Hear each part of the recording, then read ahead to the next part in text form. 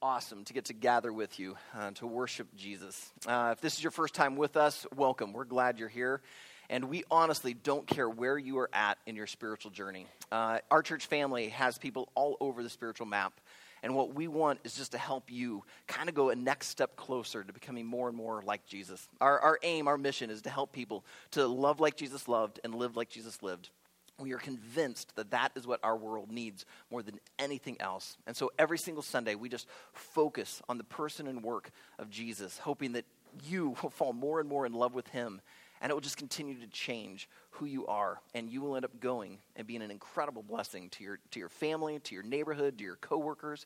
And we just pray that God would do something great. And that's my prayer today. My prayer is that whether it be through a song lyric or the message or just even something God himself speaks to you into your heart, that you'll leave here just feeling encouraged and challenged to follow Jesus, to become more and more like him. And to do that, we're going to continue on in our His Story series. Today, we're going to be in Exodus chapter 20. And we're going to look at this ancient list of Jewish rules.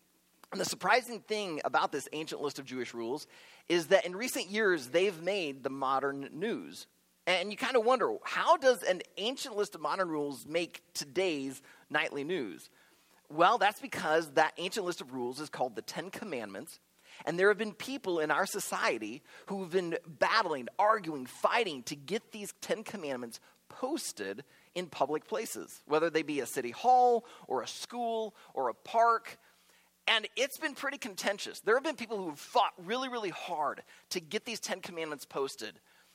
And there have been some people who have fought really, really hard to not have them posted. So much so that they go and they knock monuments down and shatter them and break them.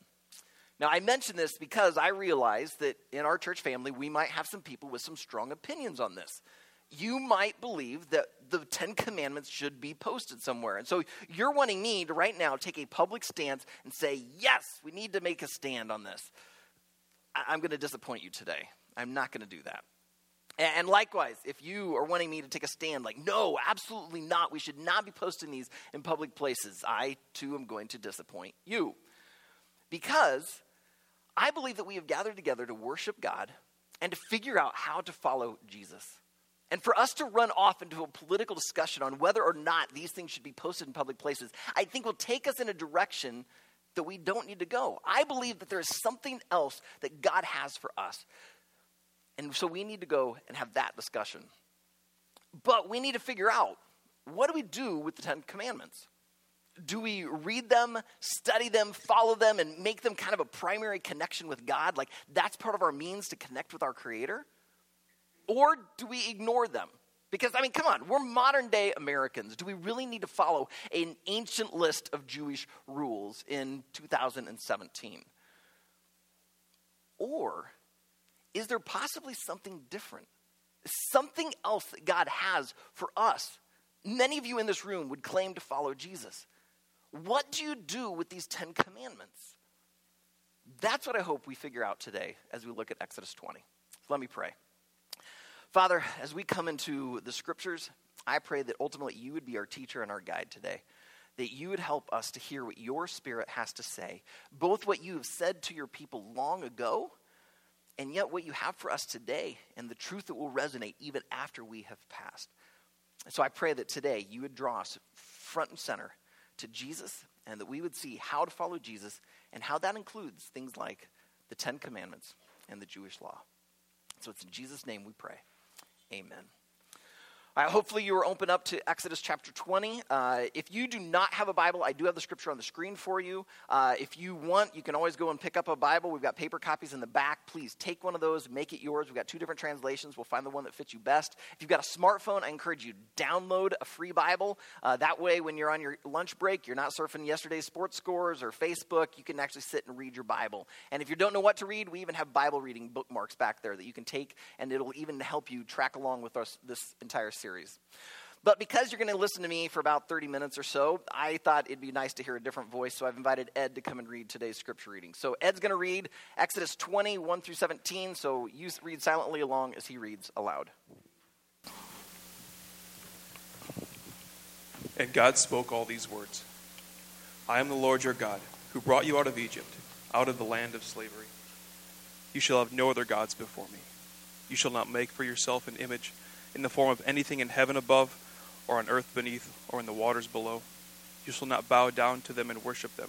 For I, the Lord your God, am a jealous God, punishing the children for the sins of the parents, to the third and fourth generation of those who hate me, but showing love to 1,000 generations of those who love me and keep my commandments. You shall not misuse the name of the Lord your God, for the Lord will not hold anyone guiltless who misuses his name. Remember the Sabbath day by keeping it holy. 6 days you shall labor and do all of your work, but the seventh day is a Sabbath to the Lord your God. On it you shall not do any work, neither you, nor your son or daughter, nor your male or female servant, nor your animals, nor any foreigner residing in your towns. For in 6 days the Lord made the heavens and the earth, and the sea, and all that is in them. But he rested on the seventh day. Therefore the Lord blessed the Sabbath day, and made it holy. Honor your father and your mother, so that you may live long in the land the Lord your God is giving you. You shall not murder. You shall not commit adultery. You shall not steal. You shall not give false testimony against your neighbor. You shall not covet your neighbor's house. You shall not covet your neighbor's wife, or his male or female servant, his ox or donkey, or anything that belongs to your neighbor.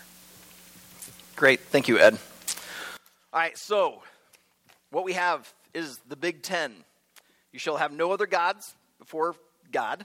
You shall not make idols or worship them. You shall not take God's name in vain. You shall not remember the Sabbath. You shall honor your father and mother. You shall not murder. You shall not commit adultery. You shall not steal. You shall not bear false witness. And you shall not covet. So there we have it, the Big Ten. Unlike the football conference, this one really has 10 in it. However, this is really just the beginning of the law. If you keep reading, you start seeing God giving lots and lots and lots of rules. And so it makes you wonder, what's special about the 10 Commandments? Like, if it's just the beginning of all these rules, why do we kind of separate these 10 compared to everything else? Well, I think it's for several reasons. First, it's the context in which we read this. If you go back into chapter 19, you see some pretty dramatic things happening. Like, this would be an awesome movie. I mean, the people are at Mount Sinai, and all of a sudden, God begins to descend as a cloud, and there's thunder, and there's lightning, and the people suddenly realize, oh my goodness, we are in the presence of God. And when God calls for Moses to come up the mountain, the people are like, yeah, Moses, you go ahead. And in fact, we'll just listen to you. Because if God talks to us, we'll die.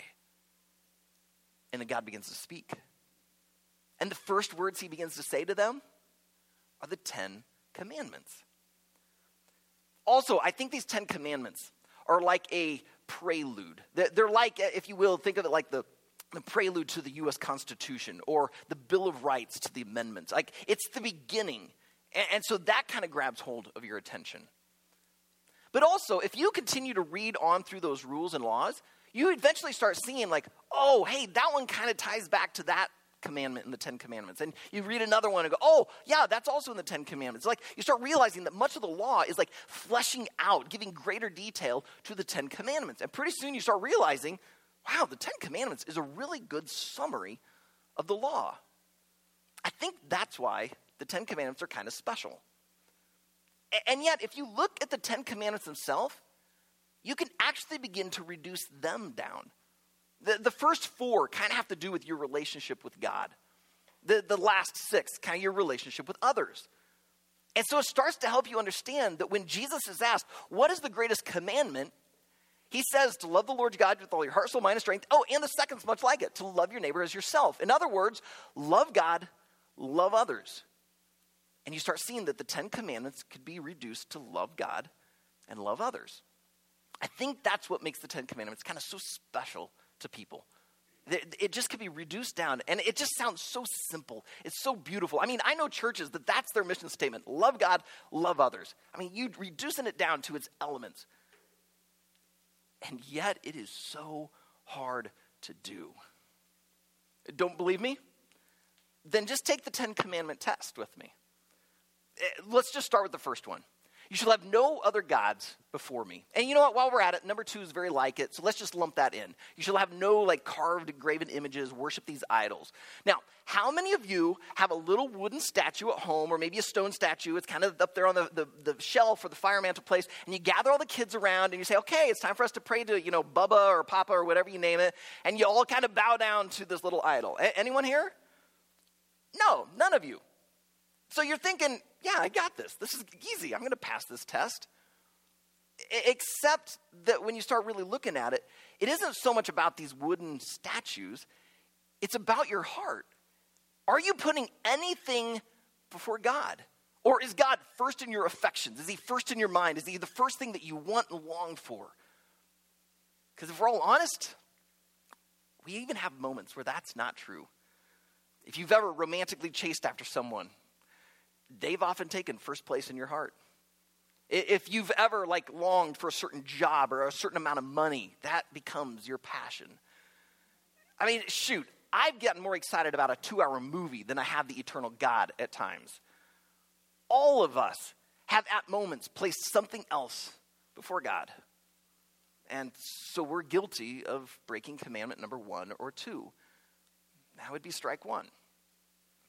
All right, so you're saying, okay, Aaron, I'm not perfect, but I haven't broken number 6. All right, I have never murdered anyone. And I just want to say, good, I'm glad. That gives me a sigh of relief because, I had a fear that I was talking to a bunch of serial killers, but now I'm pretty sure I can walk out of here alive. So good, I'm glad you haven't murdered anyone. However, Jesus kind of blows this one up.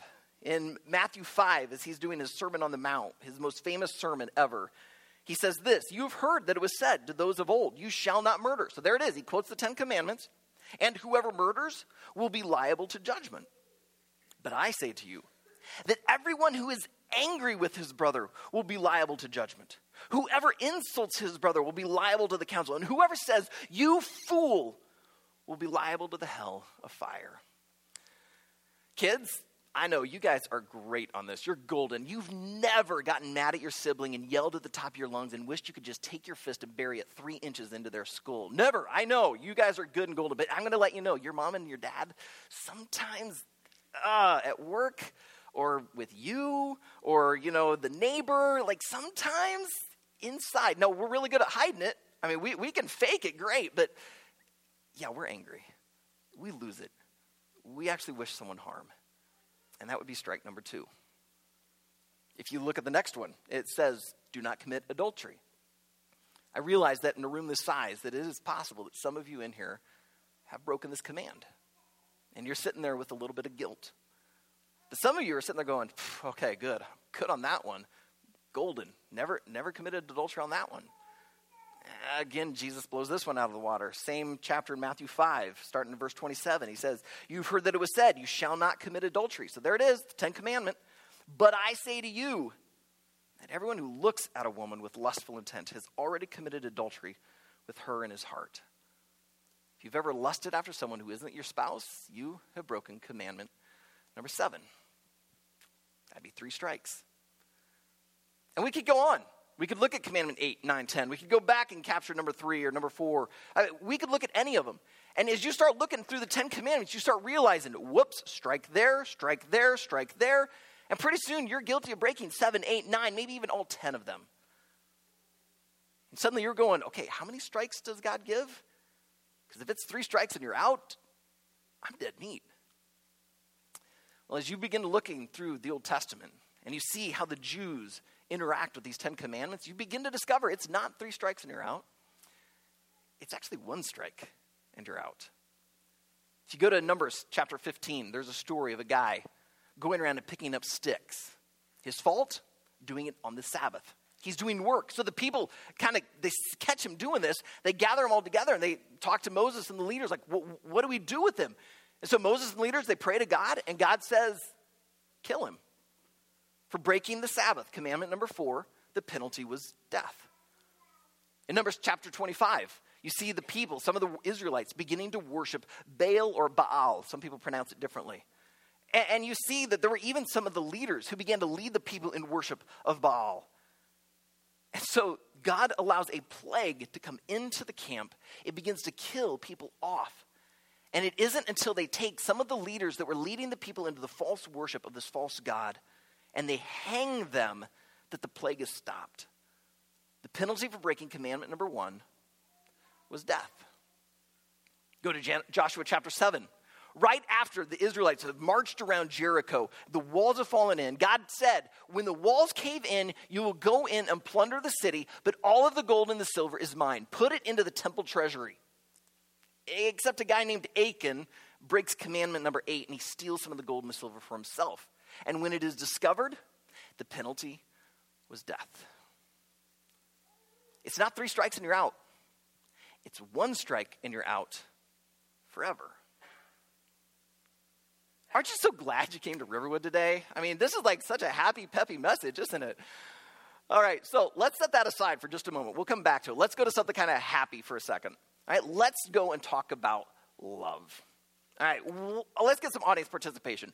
What are some things that you love?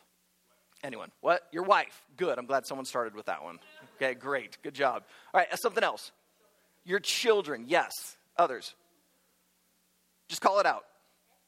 Pets. Oh, good one. I like it. Yeah, some of us love our pets. What other things do we love? Jobs. Yep. Many people love their jobs. Chocolate. Yes, that is an honest answer right there. I got an amen over there. Okay. Anyone else on chocolate? All right. Anything else that you want to call out? Coffee. What did you say? Video games. Yeah, that would be my kids too. All right. Notice, all of us can call out things that we love. Now, how many of those things do you have to get commanded to do? Like, do your parents have to say, okay, you really need to go and play your video games. Come on, get with it. No, like no one has to tell me, Aaron, you really need to sit down and watch a 2-hour movie. All right, I love doing it. That's a great way for me to relax. Or, hey, Aaron, you really got to eat some ice cream. Okay, twist my arm. I'll do it. No, when you love something, no one has to command you to do it. You just go and you do it. Which makes you wonder why God had to give the 10 Commandments.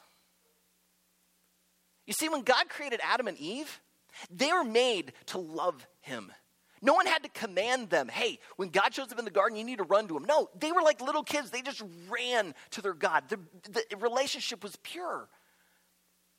But when they sinned, notice they didn't run to God anymore. They ran away. They tried to hide. They tried to cover themselves up because they no longer loved God. That's what the 10 Commandments do. They reveal just how much we don't actually love God. They reveal how much we actually put ourselves before God and how we put ourselves before others. I mean, don't get me wrong. The 10 Commandments are powerful. I mean, here we are, how many thousands of years later, and we're talking about them. I mean, these 10 Commandments, they make it into the nightly news in America. These are powerful. And yet they are not powerful enough to change a heart. They cannot make you love God. They cannot make you love others. All they can do is reveal just how much you fall short of doing that. That's what the Apostle Paul says in the book of Romans. If you know where Romans is, go ahead and flip there to chapter 3. We're going to look at a few verses there. But as you're turning to Romans, just a quick background. He's writing a letter to these Jesus followers in Rome. Some were Jewish, some were not. They were Gentiles. And as he's writing, he talks about humanity in general. And he starts showing this spiral of sin. And his readers, Paul suspects, are going, oh yeah, I see that all the time. I mean, just the world out there, all those sinners, oh, they're just evil, horrible people. And then Paul in chapter 2 starts going, yeah, but you're just like them. And he starts showing how everyone is sinful. But some of the Jewish readers would start arguing back, going, well, wait a second, but I'm Jewish. I've been following the Jewish law, so I'm good, right? And he writes this in chapter 3, verse 20. For by works of the law, no human being will be justified in his sight, justified in God's sight. Since through the law comes knowledge of sin. In other words, if you try to apply a law, whether the 10 Commandments or some other law, in order to earn your way back to God, it can't work. It is incapable of changing you at the heart level. It doesn't matter how good you adhere to it. It can't do it. All it does is reveal the knowledge of sin. It just exposes just how much you actually don't love God and don't love others. And it is right in this dark moment, this frustrating moment, that the light breaks through. Because you keep reading what Paul writes there in 3, starting in verse 21. But now the righteousness of God has been manifested apart from the law. Although the law and the prophets bear witness to it. So the Jewish law, the Mosaic law, as well as the prophets, they point to this thing, this other thing that's outside of the law. What is it? Verse 22, the righteousness of God through faith in Jesus Christ for all who believe. For there is no distinction. For all have sinned and fall short of the glory of God, and are justified by his grace as a gift through the redemption that is in Christ Jesus. You know, the Ten Commandments, it can't save you, but it sure points to something that can. The Ten Commandments, they can't change you, but they show how much you need to change. They show you need help, you need saved. It points to a Savior, and that Savior is Jesus. In fact, Jesus himself, back in that famous sermon in Matthew 5, said this, verse 17, do not think that I have come to abolish the law or the prophets. I have not come to abolish them, but to fulfill them.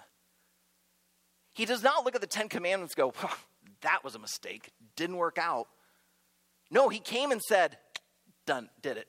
Checked it off, signed my name, it's completed, it's fulfilled. I did it for you. And so when you begin to look back at the Ten Commandments, not as a list of rules that you need to keep, but as something Jesus fulfilled, it suddenly changes how you view it and how you interact with it. So now let's go back and retake the Ten Commandment test. And this time we will look at all of it, but we're going to look at it through a Jesus lens. Number 1, you shall have no other gods before me. When you begin to follow Jesus, you're becoming Jesus-centered. You're saying, I am following the one true God. Because there's one God revealed in 3 persons. Jesus is God the Son. So as you follow Jesus, he leads you into the Father. It's sealed with the Spirit. You're now following the one true God. You're having no other gods before you because Jesus fulfills commandment number 1. Number 2, you shall have no other carved images. You shall not worship any other idols. Well, why would you want to do that? Because you're now worshiping Jesus. Colossians says that Jesus, through him, all things are created by him and for him. So why in the world would you worship some little idol of a person, which God creates humans? Or some idol of a sun, when God created the sun? Or even an idol of a bird, when God created birds? Why would you go and worship the creation when you can worship the Creator? You don't want to, because you're being Jesus-centered, because he fulfills commandment number 2. Number 3, you shall not take the name of the Lord in vain. Parents, how many of you, when you're really angry, like you stub your toe, something goes wrong at work, and so you just utter one of your children's names?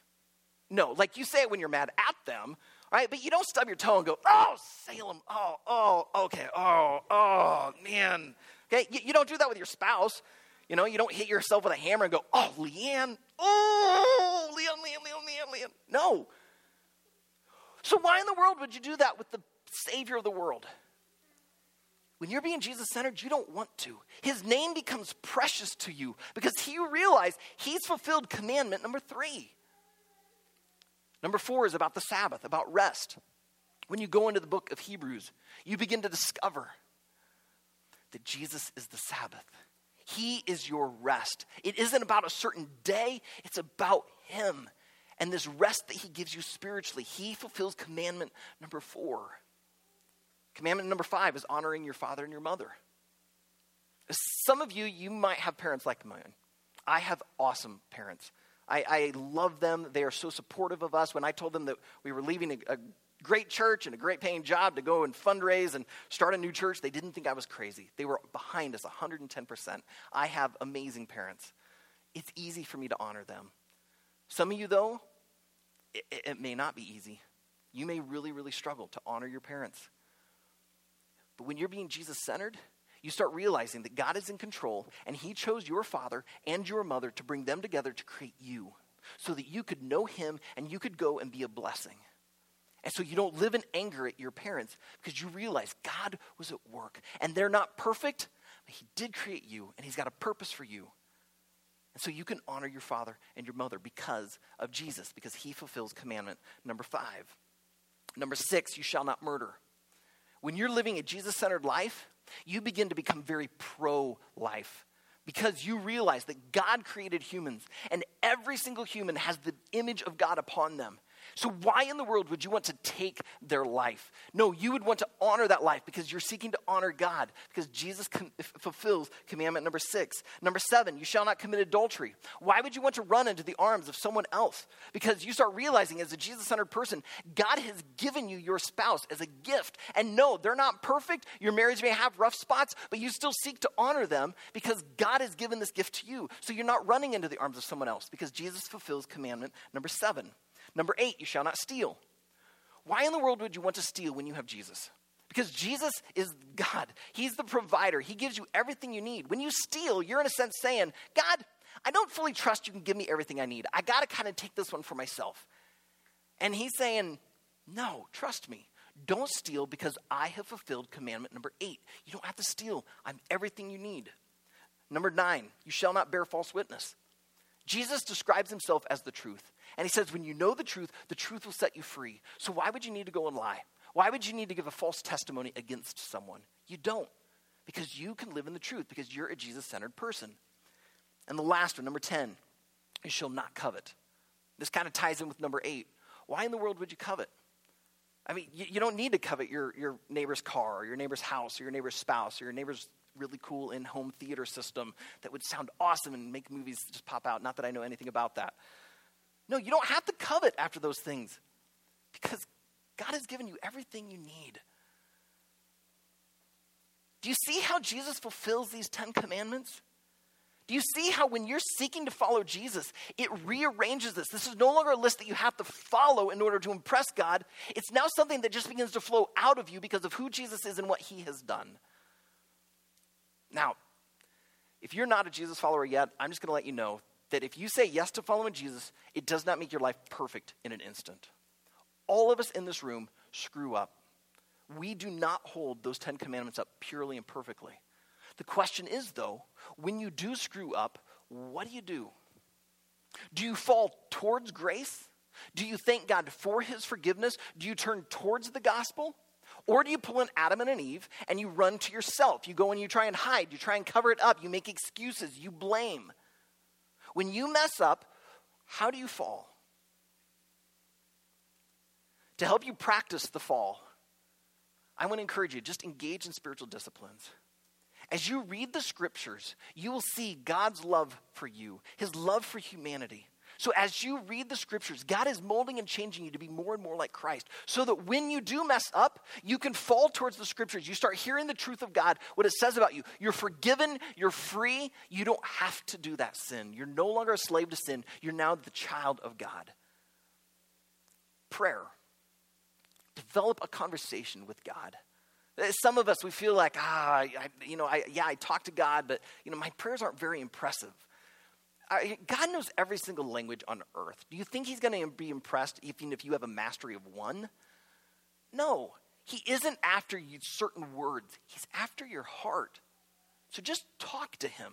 All right, if you know how to put words together, you can pray. So just pray. Talk to God. As you talk and get in communication with him, he molds you and changes you so that when you do screw up, the first things on your lips is prayer. Not running and hiding and blaming. Get into conversation. Get into relationship. That's why we have growth groups through the week. As you get into these conversations with people, you start talking about these things, you learn more about the gospel, and it reminds you. You sense the forgiveness of God through those friends and those relationships when you confess your sin to them. Because the scriptures say when we confess our sin, God is able to forgive us of that sin and to cleanse us from all unrighteousness. So get into relationship so that God can help minister to you through those friends. Do you see how just engaging in some very simple spiritual disciplines can help you begin to become more and more like Christ so that you don't view the 10 commandments or whatever list is in your head as this is what I need to do to follow God. Instead, it becomes all about Jesus, what he's already done, and he begins changing you from the inside out. That is how I think we need to interact with the 10 commandments. It isn't something we force from the outside in because that doesn't work, as we saw Paul say in Romans 3. Instead, we look at Jesus, we preach the gospel to ourselves, and as he changes us inside, it begins to come out. And we change. We are different. I was on Right Now Media this last week, and I came across a video of a guy named Mike. He lives in New York City, and his story just resonates with what we're talking about right now. So I'd like you just to watch a little bit of Mike's story. So before Christ, I worked in New York City, lots of coarse language, coworkers, female coworker, a lot of, what'd you do last night, sexual innuendos, pornography stuff on the walls in the bathroom and in the back, just raunchy. Everything was raunch. Totally normal to, curse and just talk foul. Very offensive, like calling people names. We used to just, every morning, this is literally, we'd greet each other, good morning, stupid. And we called each other stupid, right? That's life. That's the way you talk, right? I think it's like you don't even know any better. I had a customer literally call me to ask to help her with something. I wind up telling her all my life is a mess. Next thing I know, she asked me if I had a Bible. And everybody has a Bible in America, right? Went and found it, dug it up, and it talked about hope and character, right? Perseverance. Then I come into work. It's like the middle of the week. No joke, like 10 people come in that day asking me if I know Jesus, asking if they could pray for me. Somebody read John 3:16 to me, which I never heard. I had a customer, she came in and said, the Holy Spirit told me to come in here and invite you to my church on Sunday. I'm like, who? That's like crazy talk. Sunday I went to church. I go in, I sat in the back. The pastor came up and he starts talking. Everything he's saying, I'm like, it is directly to me, for me. I'm hearing every word he says to the congregation. I'm going to pray a prayer. If you want to receive Jesus as your Lord and Savior, repent of your sins. So as he's asking that, I'm doing it. I'm there. I'm hearing God. It's like, I think he's speaking to me. After I got saved, I'm reading the Bible every morning. That's like my train ride is about a 25-minute commute on the train. I get to work, and the Bible is telling me, I'm a royal priesthood, and I'm loved. And, I can't go into my work anymore and, hey, what's up, stupid? It's like, no, you're not stupid. You're precious. I'd come to work, instead of tearing people down, I would, the Bible tells you to encourage one another and lift each other up. People were blown away. It was like, what happened to you? Where's the other guy? This is not the same guy. There were people that would come in and, hey, what's up, mother blanking, da-da-da-da-da to you.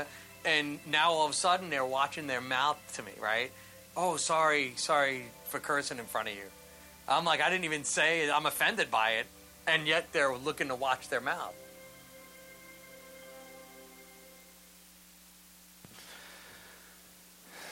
Now, I obviously don't know Mike, couldn't interview him, but I can guarantee this. His mouth has not been perfect since the moment he prayed to give his life to Jesus. There have been moments where he probably said something in anger. Maybe he called someone stupid, uttered a curse word. That had been such a pattern of his life. But yet, did you notice the coworkers, the customers did not say, Mike, you really got to clean up your language. They didn't try and start with some sort of law and work it in to change him. They just simply, hey, I feel like God's telling me to invite you to church. Tell him about Jesus, reading scriptures to him. And he hears the message and he hears the gospel, and it comes to the inside. And then it changes who he is and what he does. It changes the outside. And he just began to see it little by little as he got into the scriptures, as he starts talking to God, as he gets into relationship in his church, and he begins to change and becoming more and more like Christ. If you're here today and you're not a follower of Jesus, I want you to know I am thrilled you're here. We actually have started Riverwood Church for you. And I would love for Mike's story to become your story. I would love for you to say yes to following Jesus, that you would place him first in your life, that you wouldn't try and follow some sort of list of rules thinking like, if I'm just a good enough person, I'm okay. God will let me into heaven. This isn't about getting to heaven later. This is about a relationship now. Because I believe that God wants to change who you are right here, right now. Because every single one of you is in some sort of influence. Whether it's in your job or in your school or in your neighborhood or in a club, you have relationships. And rather than just going into those relationships, trying to just be a good person, adhere to some sort of law so everyone thinks you're really great and got it all together, that you would be a Jesus-centered person. And as Jesus is the center of your life, out will spill this gospel. And it affects the way you talk, it affects the way you act, it affects the way you serve. And people will notice, and it will change them. So if you're not a follower of Jesus yet, I'm just going to simply invite you. Place your faith in him. Put him first. Most people, they make a moment like that, a decision like that, by marking it with prayer. They just simply confess that they are a sinner, and they recognize that Jesus has died on the cross for them. And so in a moment, I'm going to pray. But as I pray, you can make your own prayer, expressing something like Mike did. That Jesus, you died for me and my sins, and I'm forgiven. And invite me to become your child, and you want to begin this process of working on the inside of me. And so I open up my life. I say, thank you for forgiving me. I now follow you. If you're already a follower of Jesus, but you have not been letting God be first, you're either letting the worries of this life get in the way, you're letting your addiction get in the way, you're letting something else get in the way, you're playing nice on the outside, but inside you know God's not first. I just want to invite you to repent. Come back to Jesus in your heart, fall on your knees, say, thank you for forgiving me. Let's fall towards grace, and let's let God continue this process of making us more and more like Christ, because I believe your greatest joy is found when Jesus works in you and you're loving like him and living like him. And so, Father, I just pray right now for each and every one of us. We are at different places in our spiritual journey, and yet you know exactly what next step we need to take. So I pray for the person right now that their next step is to say yes to following Jesus.